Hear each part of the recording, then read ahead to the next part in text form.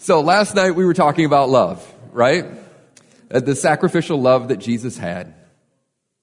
And how he demonstrated that to us by elevating and cherishing and pursuing us and a relationship with us so that we can have relationship with God. Tonight we are going to jump into Ephesians 5. And we are talking tonight mainly to the men in the room and what it looks like to be a man of God, a leader in our culture and in our families today. Tomorrow night, Sarah will do the majority of the teaching, speaking to the ladies in the room. So, chapter 5 starts out this way. Paul opens up chapter 5 this way. Therefore, be imitators of God as beloved children and walk in love, as Christ loved us and gave himself up for us, a fragrant offering and sacrifice to God. So Paul starts out chapter 5 framing it in love. The same love that we were talking about last night, that sacrificial love that Christ had for us. So God desires our obedience, right? And so in that we are also to be loving. And so when we love the way Christ loved, it allows us to be the man or woman that God created us to be and fulfill the purpose that he designed for our lives. So as we look at this, I want to start with a picture. So give me some feedback. What is this guy doing? What is he? A shepherd, right? So what does a shepherd do? What does a shepherd do for his flock? He takes care of them. How does he take care of them? What does he do? He feeds them, make sure they have food, protects them. Yep. He leads them. So as he does that, as he leads them, he's got to set a pace to do that. So what would the characteristics of a shepherd be? If you were going to hire somebody to take care of your sheep, what type of characteristics would you want them to have? Diligent, patient, dependable, courageous, responsible. And care about sheep, yes. Yes, you'd want them to be very observant to what was going on because they'd have to have that love for them. So let's look at how this is going to apply to us as men. For us to be shepherd leaders. Ephesians 5:23 says this, for a husband is the head of the wife as Christ is head of the church, his body, and himself its Savior. So Paul puts out here that we are to be the head of our family. Now, when I hear the word head in today's language, that doesn't necessarily mean a good thing. It can sometimes mean that something harsh, maybe a boss, but that's not what Paul was intending. Paul was intending that we would be a lover, a provider, or a protector. So this is our calling. This is our calling into leadership, which makes me ask the question of what kind of leader? As a young man, when I was growing up, I was in a family where we owned our own business, and we had friends that owned their businesses, and so it made me take notice to what type of leaders these men were. How they led their companies, how they led their employees. And so one of them, a good friend of ours, a family friend, he had a machine shop in town. When I was in high school, he said, why don't you come up and work for me? I got some jobs that I would like you to do. And so I needed money, so I thought that was a great thing. So I went up there and he showed me all the stuff that I could do, and mainly it was just sweeping and cleaning up machines, a little bit of deburring some of the pieces that they were making. But after he showed me what he'd like me to do, he said, Jesse, he says, I want you to look around at all the guys in the shop. He says, I want you to know not one of them works for me. They all work with me, including you. Now, as a young kid who really didn't know anything about what was going on in that shop, how do you think that made me feel? I was important. I was now part of a team. And so that was an amazing feeling, an amazing opportunity that I had to be part of this team to complete the projects that were there. So this picture depicts two different types of leaders. You see a boss at the top and a leader at the bottom. So describe to me the boss. What would he be like? What would his characteristics be? How would he sound? Demanding. A dictator.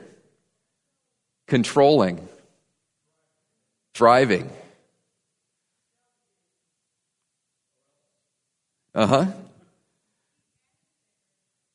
He adds to their burden, yes.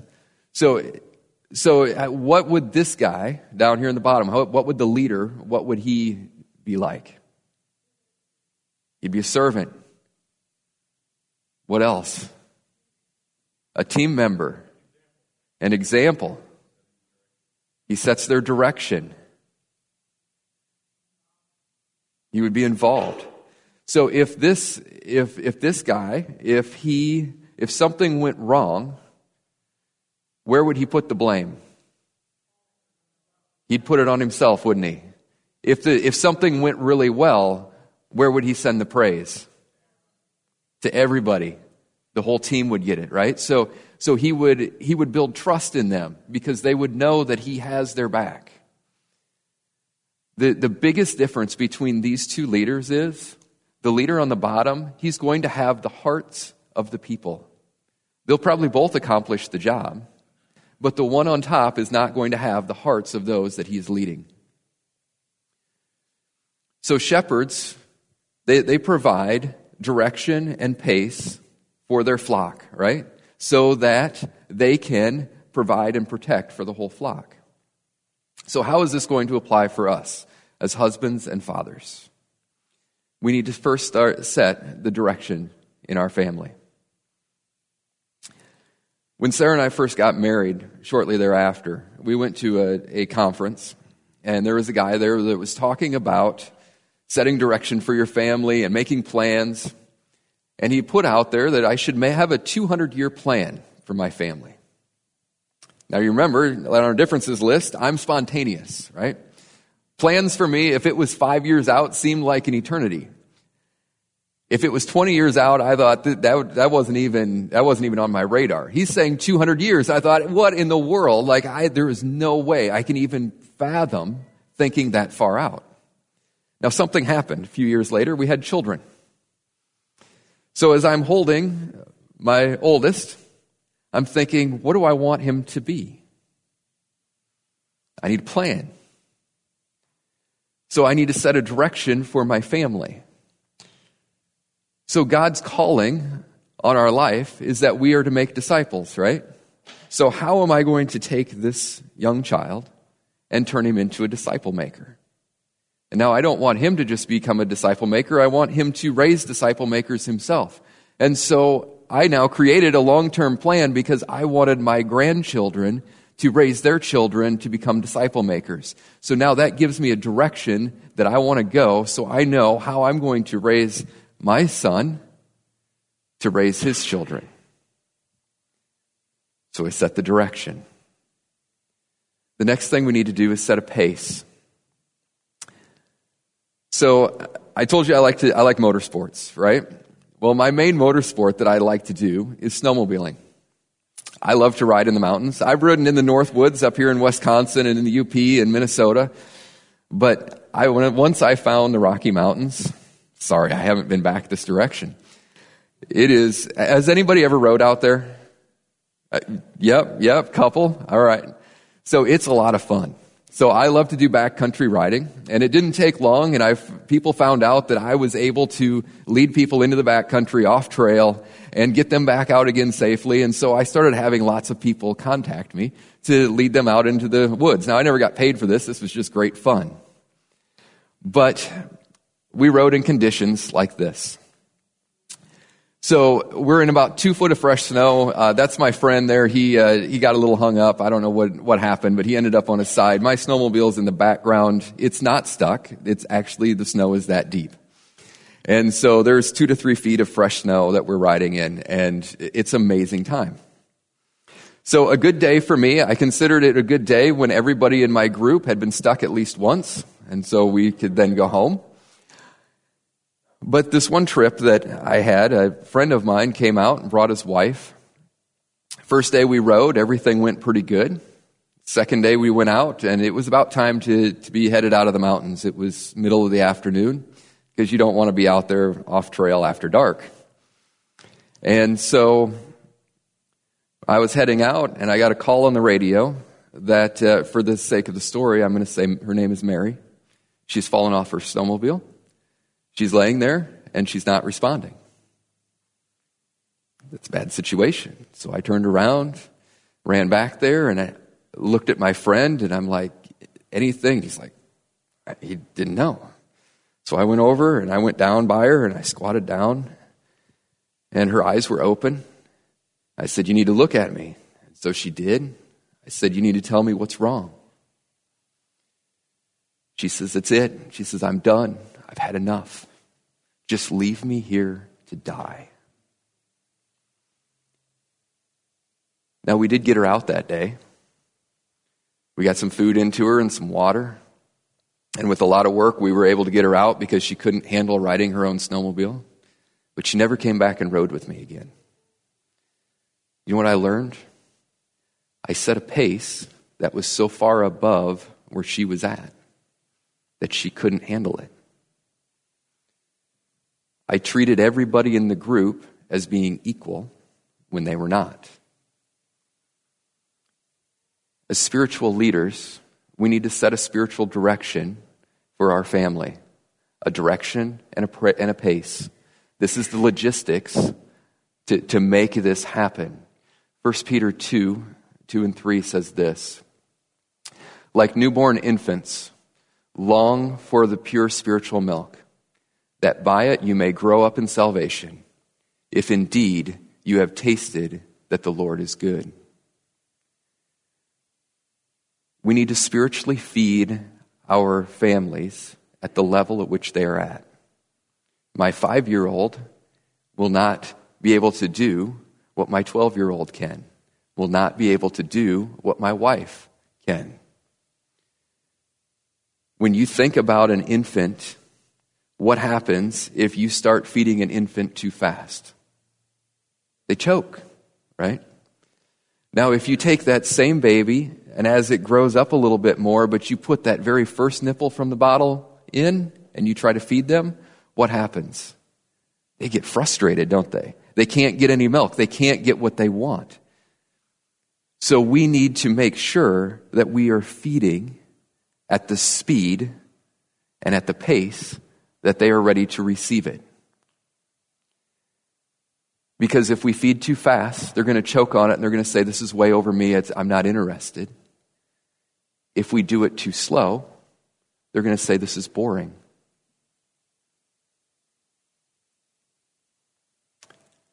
We need to be able to provide. As spiritual leaders for our family, we need to physically provide for our families.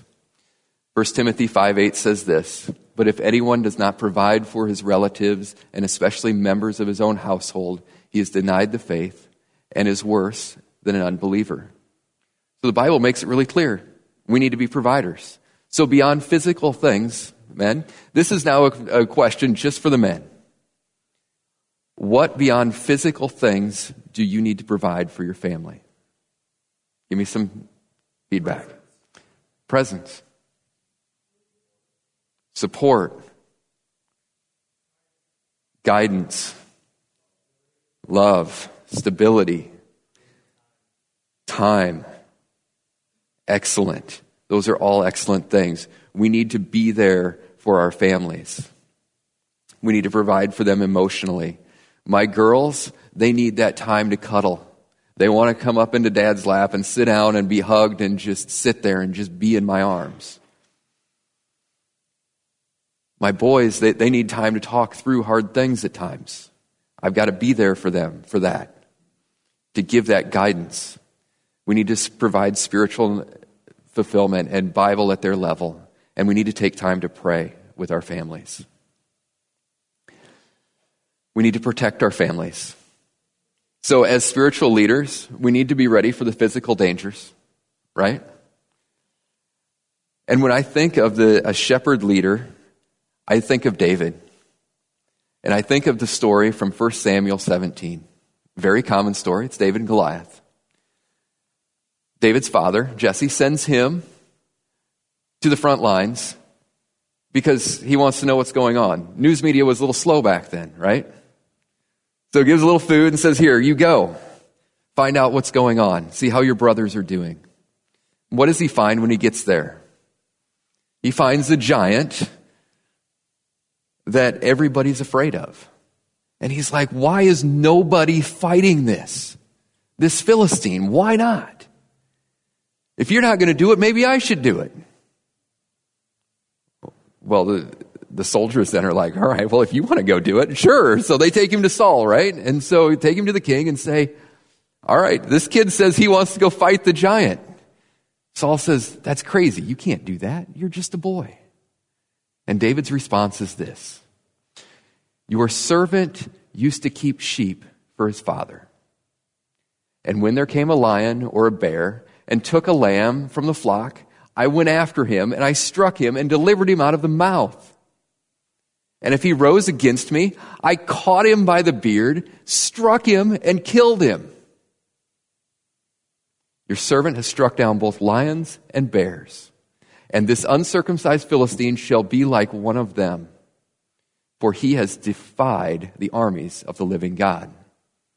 And David said, the Lord who delivered me from the paw of the lion and from the paw of the bear will deliver me from the hand of this Philistine. Wow. Is anybody ready to take on a bear or a lion? I'm not. I know what it's like to meet a bear on a trail. Man, I want to go the other way, right? So are we ready to protect our families, though? Are we ready to do this? We have the power of the living God in us to do this. We have a war going on inside of our homes right now, men. So what do we need to do? We need to be ready for the spiritual battle. So as Paul is closing out Ephesians, he's gone through and he has laid out what it looks like to be a husband, to be a wife, to be a servant, to be a master. What it looks like for the church to be unified. And so after he closes out and talks about all of that, he says, be on guard. In Ephesians 6, he says, you need to clothe yourself with what? The spiritual armor. Because you have a battle coming your way. And it's big. So men, we need to read. We need to pray. We need to be on guard. Because that is coming. Sarah's going to come up now, and she's going to give a word to the women. So ladies, this is a big job that God has given your husbands, isn't it? And so I just want to talk a little bit about how we can help our husbands in this role that God has given them. And so the first thing I would say is that we need to support them.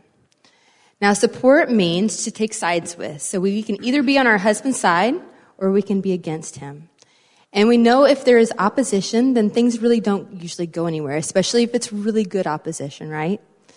And let's be honest, we can be really good opposition to our husbands because we know them inside and out. We know their weaknesses.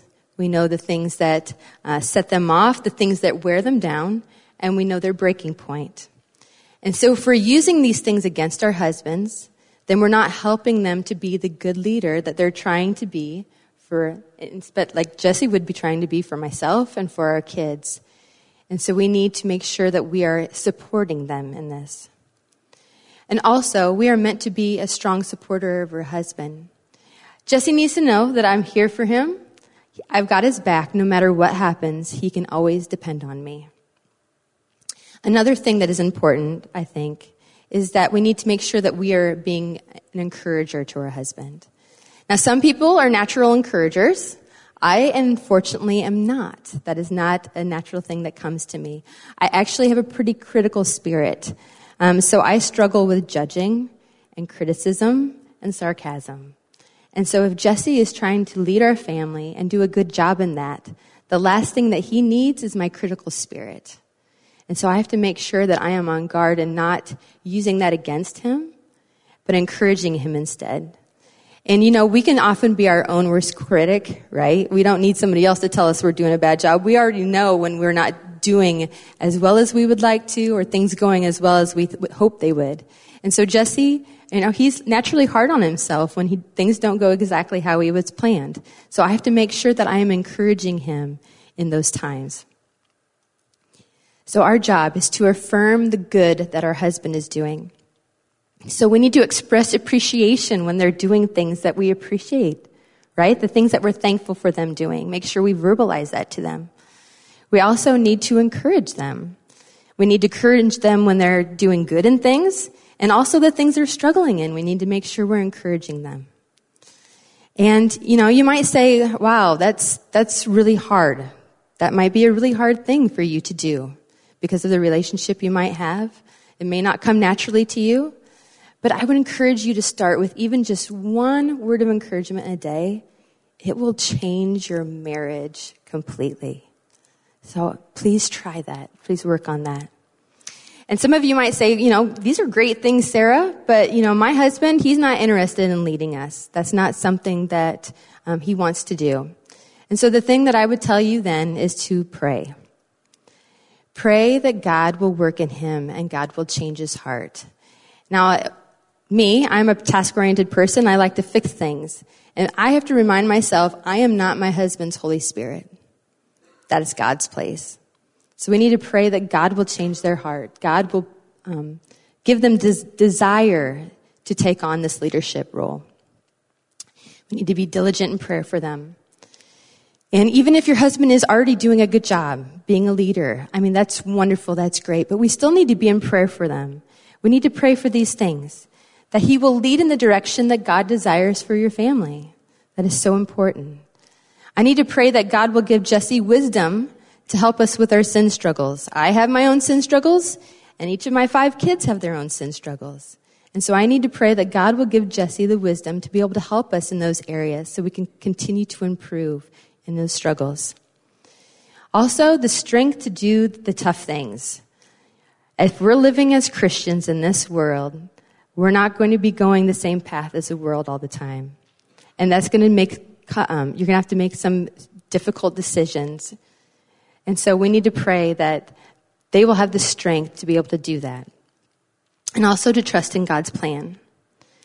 So a friend gave me this example. It's one that I will never forget. So this is a picture of a chrysalis. It is a hard, smooth covering, and it's a safe place where a caterpillar changes into a butterfly. It is a place that protects, it provides warmth, and it's a place that allows the caterpillar to become what God created it to be. And so this is a picture of what our marriage should look like. Our marriage should be a safe place for our husbands. It's a place that they can come and they know that they won't be mocked or judged by us. It's a place they know that they are loved and they can come back to be filled up. The days, they can be struggle and they can wear you out. And so to be able to come back to your marriage and be that place where you can be filled up each day is so important. It's also a place where we need to make sure that we're showing grace and mercy to our husbands. And this is also a place we can encourage them in this leadership role that God has given them. So this world that we live in, it's tough enough. So let's make sure we're walking alongside our husbands and supporting them and encouraging them and praying for them. Thank you, Sarah. So, men, as spiritual leaders, we're not perfect. I'm not perfect. Do I do what I just talked about really, really well? No, I need to hear this as much as anybody. So, a quote from Winston Churchill is this: the success is the ability to go from one failure to another with no loss of enthusiasm. So when I make a mistake, when I mess up, when I don't do what I'm supposed to and provide for my family like I should, I got to do my best to make it right and to move on and get up and go the next day. The great thing is, God does not require perfection. It's such a blessing, isn't it? But what he wants is for us to have a pure heart that chases after him. so that we are just walking and setting a direction that we can follow, chasing after God, leading our family in that way. Ephesians 5:25 says this, "Husbands, love your wives as Christ loved the church and gave himself up for her." This is our command. This is our command for us as husbands, is to love our wives with that same sacrificial love that we talked about last night, that we are to do that for our wives. That's how we are to love them. For your life in action challenge tonight, it's this. Before you go to bed, men, I'm going to ask you to pray with your wives. Some of you are going, whoa, Jesse, I don't do that. I don't pray out loud. That's more than I do. I just don't. I'm not articulate. So I'm going to make it really easy for you. Say this. Take her hand and simply say, God, thank you for my wife. Amen. That's it. Start with that. Now, some of you are going, well, I want a little faster pace, right? Give me a faster pace. All right, so you ready for this? Ask her this. What can I do to help you feel more loved and cherished? Ask that question and then pray with her. What she says, lift that up to the Lord so that you know how you can then work with her and ask God to help you in that. Let's pray. Father, I thank you for this day, for this time. Lord, I thank you. I thank you for my wife. Lord, I pray that as we, as men, as we look to lead our family, as our children, our wives, Lord, I pray that your Spirit in us would help direct us, would help guide us. Lord, that we can stay on a path that is chasing after you. Lord, we love you in Jesus' name. Amen.